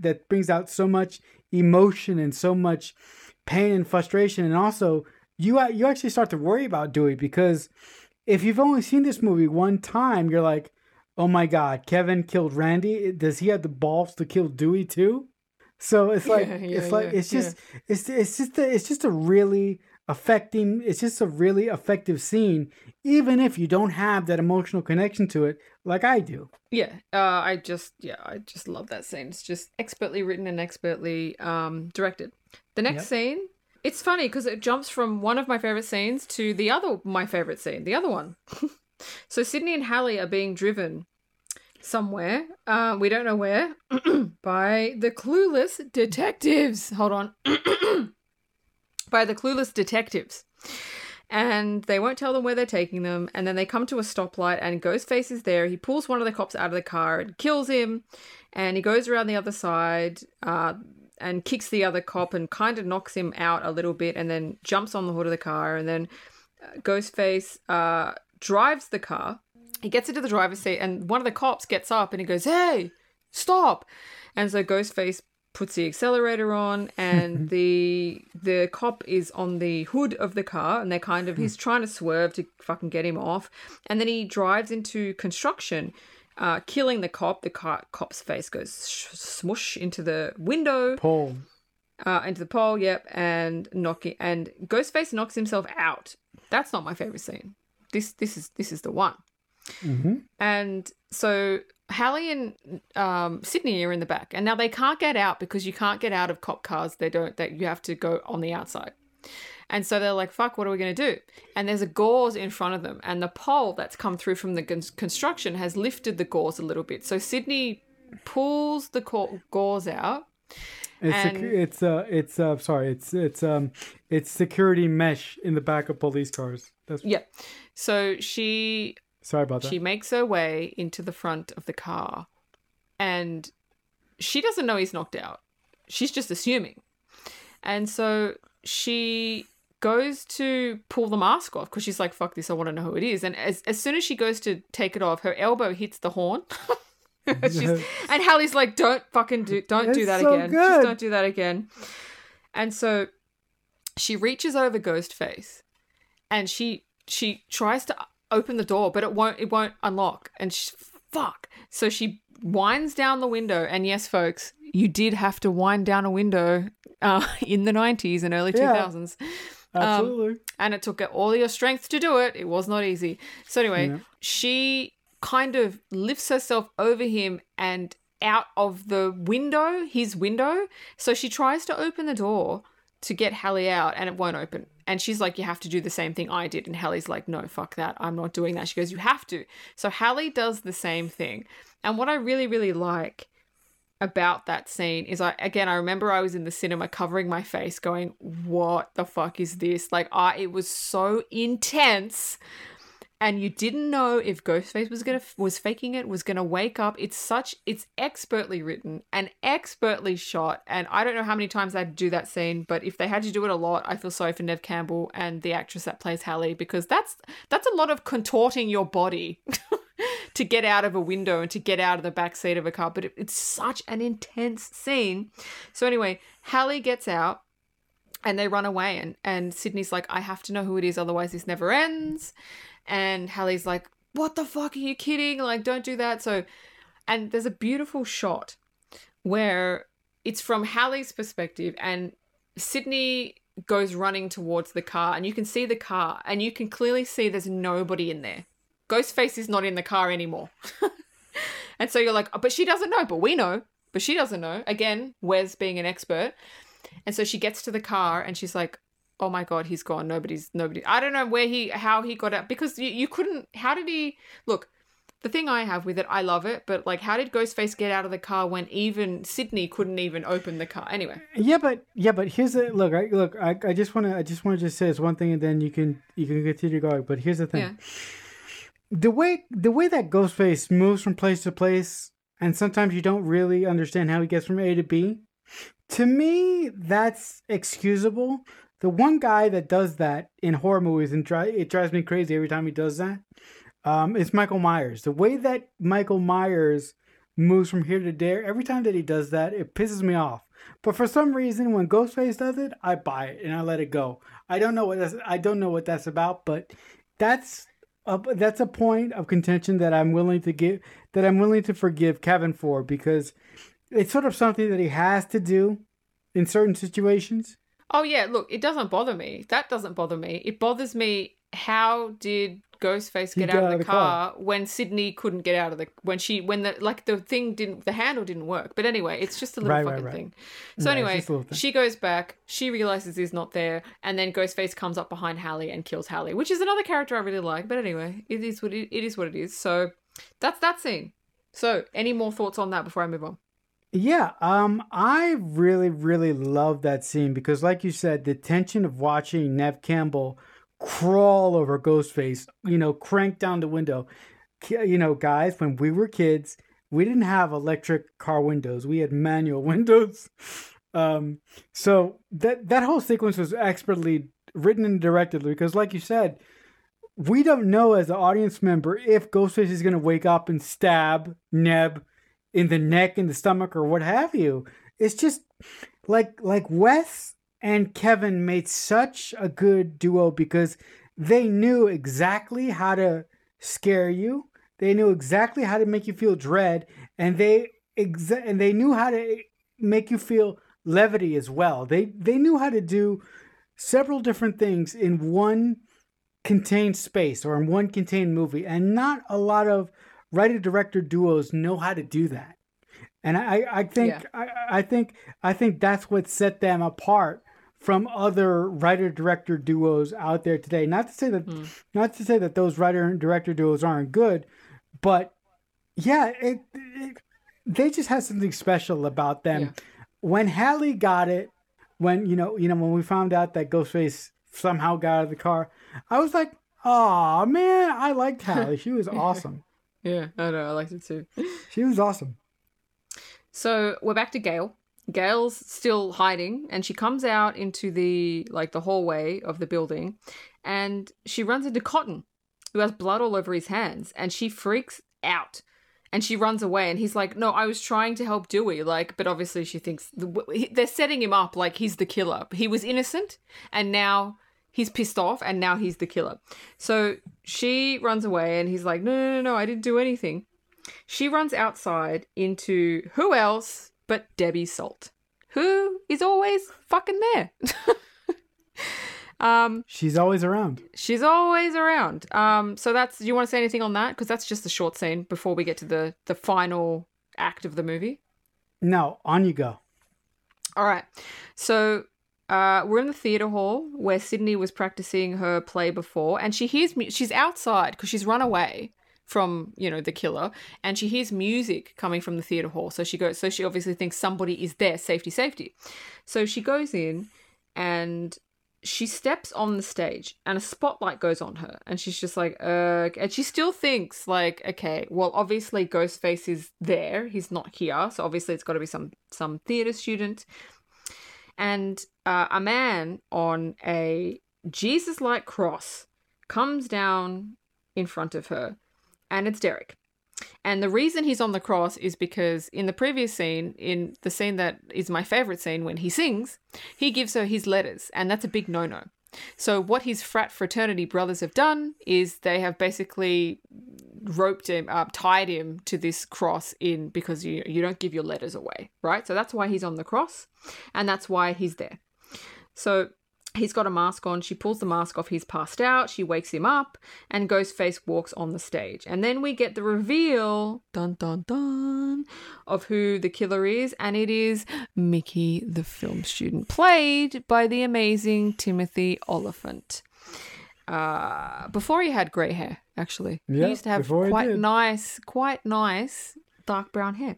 He did. You know, just a quick word about Timothy. Timothy Oliphant is an amazing actor. but in this movie, he's just fun.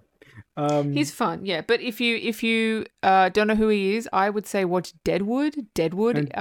Timothy Oliphant is fantastic in that. He's also really good in Justified as well. Oh yes, Justified. I haven't seen that, so I don't know, but I'll take your word for it. So anyway, anything you want to say? I'll move on.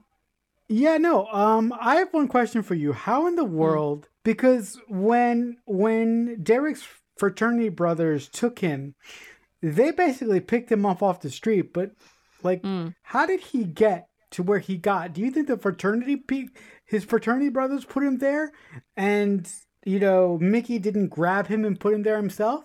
Because hold on. It just seems a little bit convenient that he's just there.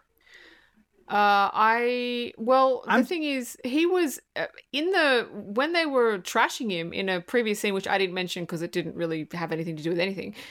He was tied to a cross. So I assume that it was that one, or I don't know how he got there, or they had the party there. I don't know. Right. Yeah. And just left him there. Yeah, I'm of the belief that they had his unbinding ceremony or his ceremony of shame in the theater, so that's how we got there. Because if he didn't have it there, how in the world did Mickey get him from where they had it to propping him on the stage? There's no way that Mickey could have done that with his other partner in crime. No. Without being seen. There's no possible way that they could have done that. No, none. But again, I let it slide because I love this movie so much. It's fine. Again, guys, we have these little nicks and picks with this movie, but that's besides the point. We love this movie. We do. So Mickey starts telling Sidney, Derek disappeared on him. He's been on his own the whole night. And Sidney looks at Derek, and Derek's like, "Are you fucking kidding me?" I'm not doing this. And Sydney's like, doesn't know what to think. Like, oh my God, it's happening again. This is just like a fucking double take. And, obviously, like, again, Derek is denying this. Sidney doesn't know what to do. And then Mickey shoots Derek and he's dead. And then she realizes, he didn't actually do anything. And now she feels even worse for suspecting him because now he's dead and he did fucking nothing wrong. So Derek's body on the cross starts like ascending. So obviously somebody else is there and they've pressed a button and it just made him fucking go away. And Mickey says, "I told you I had a partner, Sid." And I love this. I don't know if Kevin wrote it or Wes just said, "Let's just do it this way." Gail walks out. And I remember in the cinema going, "Oh, Gail, no." I was dying. Oh my God! What, Gail? No. and then of course, oh my God. And then Debbie Salt walks out behind her with a gun. I was like, "Oh, thank fucking God!" Thank fucking God! Oh my God, biggest misdirect I've ever fucking seen in a movie. I'm telling you. So then you're like, "Oh, Debbie. Oh, no wonder Debbie Salt's everywhere because she's the other fucking killer." And then Sidney goes, "Mrs. Loomis?" And I swear to God, all the blood just drains out of your face. And you're like, wait, what? And you're like, oh my God, it's Billy's mum. Because Sidney had not actually seen Debbie Salt ever. Like in the movie. Exactly. It had only been Gail that had seen her. And Gail said, "No, I've seen pictures." And Gail says, no. And Sidney says, "No, she's lost a lot of weight and she's had work done." Yep. So, but Sidney would have recognized her fucking straight away Of if course she would Debbie have. had seen and interacted with Sidney. And I like that because some people would be saying, oh, but wouldn't you know? Oh, no. But like Sidney never actually fucking interacted with Debbie Salt. So I love that. And then Debbie is just, I can't remember the name of the actress that, I think it's Laurie Metcalf. Is it Laurie Metcalf that Yes, plays it's from yes, Roseanne? Yeah. yes, it's Laurie Metcalf from Roseanne. Yes. Yeah, I love her, and I think she played this. I don't know anybody else. This is an example of perfect casting. This is perfect casting for Billy Loomis's mum, Laurie Metcalf. She played it perfectly. She played it psychotic, but she didn't go over the edge. And then Mickey. See, Mickey is a film student. Mickey's going nuts. Yeah, Mickey wanted to kill people because he wants to be famous. He wants to get caught because he wants to go through the trial. He wants to be famous. And Debbie's like, well, I've used you. I don't need you anymore. So she shoots Mickey and his gun actually goes off and it hits Gail and Gail falls off the stage. She's shot. Sidney. And so they have this kind of banter back and forth of, you know, this and that and Billy. And she's like, oh, no, Billy was a psycho just like you are. So it's actually quite good dialogue, but I didn't obviously write the dialogue down. But it's a great banter that they have. And then Sidney kind of gets away. She runs backstage and she begins turning on all the buttons and the levers. And because we have that previous scene of Sidney on stage, that was the point of it, to show that there's props and there's lightning and there's, do you know what I mean? There's sounds and stuff. So Sidney starts pressing all the buttons, turns the music up. So it sounds like there's thunder. It's really loud. There's props going off everywhere. There's props falling. Basically, Debbie's trying to dodge all the props that are flying at her. So before I go on, what do you think about just that bit? I really love that bit because, I mean, we talked about it earlier in this episode about how we didn't like Sidney's interaction with her theater teacher, but like a good writer does, Kevin has done an amazing thing throughout this movie. Look, Kevin almost kicked the shit out of the script from moment one, but there's two things in particular that he did very, very well. One of those things is the fact that every time that we see Billy's mother in this movie, the only one who she interacts with directly is Gail. And the reason why Kevin does that is because if you think about it, that's Kevin having Debbie Salt interact with only Gail is the biggest. I'm going to drop a hat on the ground and I'm going to pick it up later on. And the way that he does it is just simply amazing because, like you said, if Debbie Salt would have had an interaction with Sidney early on in the movie, there's no way in hell that Sidney wouldn't have been able to recognize Billy's mother, even if she had all the work done, like you said. The other thing that I like about this scene is that with Kevin showing us that scene of Sidney talking to her acting instructor early on, it shows us that Sidney knows how to work the things behind stage and she knows how to use the stage props as a way to defend herself. So I really like the way that Kevin sort of wrote these monotonous scenes. Well, one monotonous scene, but I really like the way that he structured it because everything that he set up early on in the film pays off to great effect in this third final act here. Yeah, it does. It definitely does. So we're still in the final act. That was just kind of the first half. Sidney and Debbie Salt, or Mrs. Loomis, they kind of struggle, and then a gunshot. We hear a gunshot, and it's Cotton. And Cotton is holding a gun pointed at both of them. And Debbie grabs, I want to call her Nev. I keep calling Nev to Sidney. Grabs Sidney. It's Nev. She's Nev. Yeah. But it's Sidney. And she has a knife in Sidney's neck. She's standing behind her. Sidney's in front of her. She's got a knife to her neck or to her throat. And Cotton doesn't know what to do because Debbie keeps like whispering shit in his ear. Oh, she sent you to prison for a year. Like, don't you just want to fucking kill her? Like, she didn't say that, but that's what she means. Don't you just want to kill her? And Cotton has no fucking clue what to do.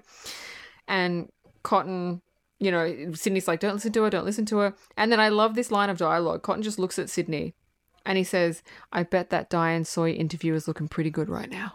Oh, it's great. And there's a beat. She just And goes, then Sidney says, consider it done. And Cotton shoots Debbie. Just doesn't even hesitate. Fucking shoots her. He just wants this interview so fucking bad. Oh my god, I'm sorry. And then Gail emerges, shot, scares the shit out of everybody. and it's so funny because Cotton's like, fuck Gail, you just scared the shit out of me. So she's shot, but she's all right. And Gail says, is she dead? And Sidney says, I don't know. They always come back. And so we're looking at Debbie, and then in the background, Mickey emerges. So you're not even expecting it. You're like, oh yeah, Mickey, because Mickey fucking was killed fucking 20 minutes ago. And then they turn around, they just shoot him, and he dies. And then Sidney shoots Debbie in the head, and she says, just in case. Yeah. So before I go to the last scene of the movie, what say you? I absolutely love how Debbie Metcalf plays Sidney against Cotton in this scene, because the look of insanity and out of controlness in Debbie Metcalf's face is so phenomenal. She's sweating, she's lost all composure, and she's just ranting and raving like a madwoman, like she should. But here's the thing. Look, and this is not a problem with this movie, but this is a general problem with a lot of slasher movies.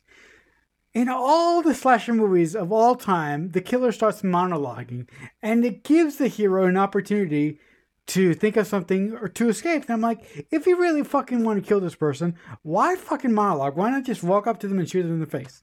If you do that, you win. But because then there's no movie. Yes, I know, but I was gonna get there. See, now I don't want to get there. Damn it. You're too slow. Hurry up. Hurry the fuck up. Just get there. Just get there. Just get there. Look. Okay. Of all the amazing lines in this movie, the line when Cotton says, "I bet that Diane Sawyer interview is looking good now," and then there's a long beat, and Sidney just says, "Consider it done," and Cotton shoots Mrs. Loomis in the head. I was like, that is fucking perfect. That is possibly, I know it's going to sound sacrilegious, but that's possibly one of my favorite moments in the entire film. Oh, 100%. 100%. I just love that moment of Sidney going, all right, I'll do it. Can you just save my life now? Yeah. Yeah, exactly. I love that whole third act is beautiful. It worked. It wasn't, sometimes in third acts, what writers do is they stretch it out and they lose it a little bit. They lose it, and it ends up being quite boring and quite overdrawn, and there's too much dialogue, or there's too much action, or there's too much, you know what I mean? And they lose it, which is why third acts of movies bore the shit out of me a lot of the time, because they don't really know what to do, because they have to stretch it out. Third act has to be 20, 30 minutes. And it's hard to do that. So if you're not a good writer, it's hard to do that, to keep people's interest. But this was very, very interesting. There was nothing about it where I went, oh, hurry up and end. Like it was good, obviously, because it's Kevin. It's great. Yeah. Just real quick here before we move on to your trivia. The way that Kevin, constructed the third act was very, very tight. He told us things that we needed to know, but the other thing that he didn't do is that he didn't overstay his welcome. And that whole thing with Gail coming out first was a stroke of genius, because the first time I saw this movie, I was like, fuck no. Don't do this. Yeah, I'm like, how could you do this to me? I know. It's fucking Gail. It's fucking Monica from Friends. Well, it's Gail. But how could you do this to me? I know. But again, so many things about this movie work so well from a writing point and a directing point. Yes. So we got one more scene, which is the last scene to wrapping it up. And we're outside the camp, the theater hall, and there's an ambulance. And we see Dewey being wheeled out, and he's alive! Yay, he's alive! And it's actually quite good, because Joel comes back, as you said before. He comes back and he's like, "All right, we're rolling." Gives her the microphone. "You're Gail Weathers." And normally she'd be like, "All right, cool. I'm bloodied up. I've been through something. I'm gonna do it." As soon as she spots Dewey, she just fucking drops the microphone and gets in the ambulance. "I'm coming with you." Huge turnaround. She's just like, "Nah. Fuck this, fuck my career, I'm going with Dewey." I love that. Because even right at the end, you've got character development happening within Gale. I loved it. So the reporters are swarming around Sidney. Tell us what happened. What's it like to be a hero? And Cotton's walking off, and nobody cares about Cotton. No, everybody just cares about Sidney. And she sees this, and she knows he wants fame. She doesn't want it. So she says, talk to Cotton. He's the real hero. And he looks at her with this, he gives her like a smile, but it's just like a nod, like, thank you, right? And they all swarm to him, and he's like, look, there's a time and a price for everything. He gives them his business card, and the last line, in true Cotton fashion, and the last line of the movie, again, the dialogue in this movie is really great. The last line is, I'll tell you one thing, it'll make it one hell of a movie.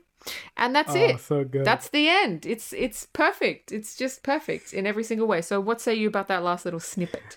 Yeah, the last little snippet is wonderful for two reasons. Number one, because again, Kevin, the one thing that Kevin does wonderfully in this movie, and I'm not going to, whatever you say, you're not going to stop me from saying this, but every main character of the Scream franchise grows in this movie from their previous incarnation in the original film, and one of the characters that grows a lot is Gale, because Gale really learns to separate her career from her personal life in this movie, I thought. And the way that she learns to do that is her relationship with Dewey.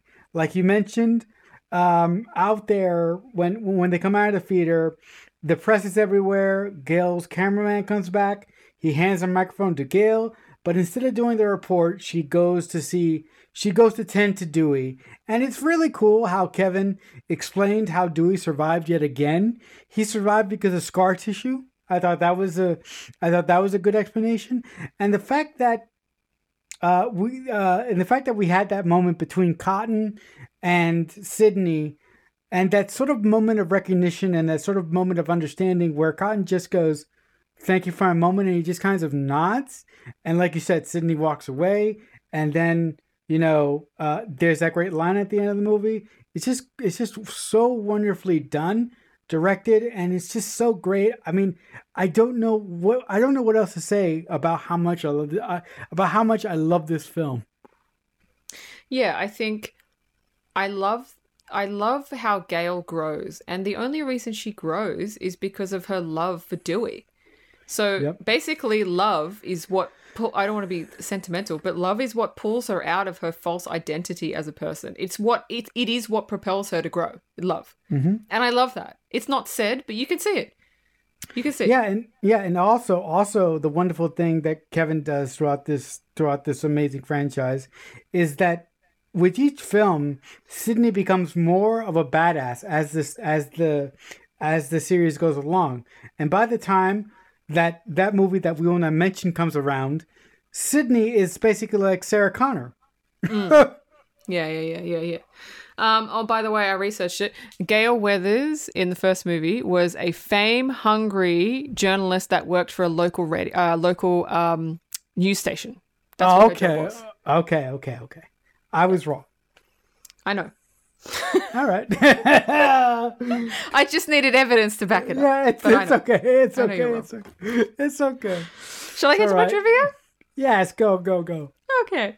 So the first trivia is the cast weren't told who the killer was until the last day of filming. They didn't even get the last 10 pages of the script until it was time to shoot, which was at the end of filming. Isn't that funny?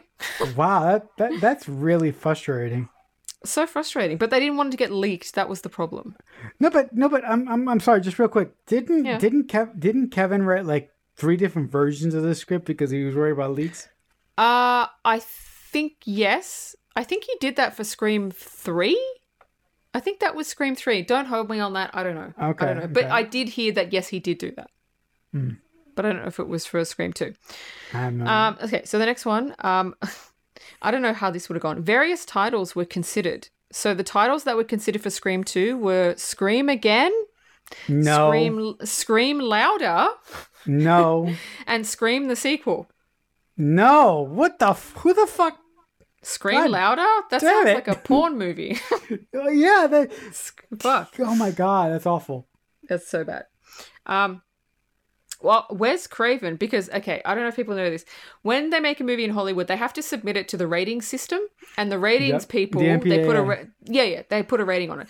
Wes Craven submitted 8 different cuts before it was passed. What? Yeah. Because they Get said the it was fuck too out of because they kept here. giving it an R rating. And he's like, no. No, wait. Well, hold up. They must have gave it an NC-17 because the R rating is what they wanted, is what they would want. Yeah, but they weren't satisfied. Yeah, an NC-17 is not what they want because NC-17 nowadays is basically like the kiss of death. Yes, exactly. 8 different. I would love to see his other cuts. That is unbelievable because I mean we're gonna wrap up here in just a few minutes, but I remember Wes Craven having a problem with the rating board for just the opening scene of Scream, the original Scream with Casey hanging from the tree. Yep. I remember that too. Yeah, that's amazing. 8 and it's so funny. Cuts. There's far worse in other horror movies. Like really? Yeah. Super annoying. Where was the MPAA when Johnny Depp was being sucked through his bed and the thing of blood just came out, bumping out like a damn faucet? Well, where was the MPAA when the Human Centipede was being made? I fucking ask you. Okay? Yeah. Because that's some serious shit. Yeah. But that's absolutely crazy. 8. Oh my Isn't God. it? I know. Wow. It took 7 weeks to film. Oh, that's not bad.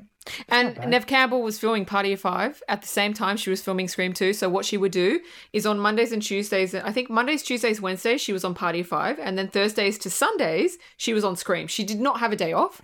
And she kept, she didn't even sleep. Oh, wow. So she did didn't sleep at all. So she did a similar schedule to Michael J. Fox when he was on Family Ties. Because when Michael J. Fox was on Family Ties, what he would do is he would shoot episodes of Family Ties in the day and shoot Back to the Future at night. Oh, wow. Yeah. Okay, so similar, yeah. Yeah. That's crazy. And by the way, I just want to mention, I want to just put in this one little note before you go on to your final piece of trivia or continue your trivia. A lot of people, when they say, who's your favorite Scream Queen? A lot of people go, my favorite Scream Queen is Jamie Lee Curtis. Thank you, Jamie Lee Curtis. Thank you so much.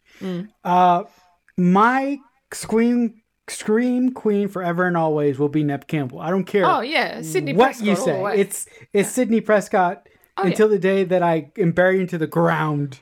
Yeah, but you know that's no disrespect to Jamie Lee Curtis, but just for me personally. Yeah, me too. Last piece of trivia: Tobey Maguire was offered the role of Mickey. Get out of here! What? Spider-Man playing a psycho killer.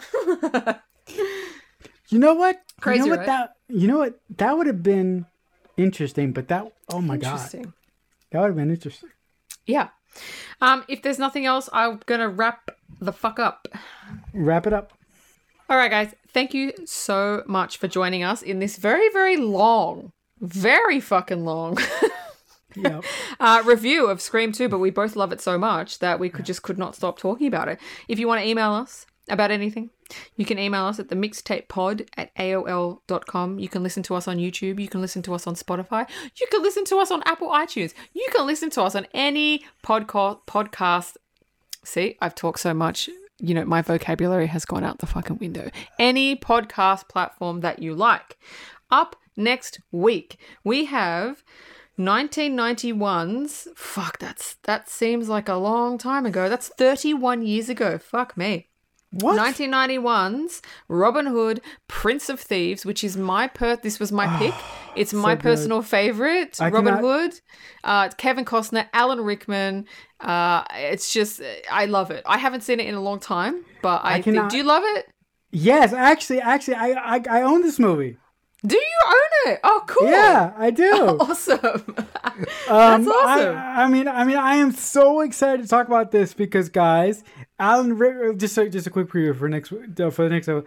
Alan Rickman in this movie is a fucking boss. Oh, and boss, yeah. I just can't wait to get to it. There's so many good things to talk about. I know. The best. It's just, yeah, I just love this Robin Hood movie. Anyway, that's next week. If you want to come join us, I hope you do. And remember, if someone is kind enough to make you a mixtape, that must mean that they really love you. The Mixtape Podcast is a Balloonhead Productions presentation.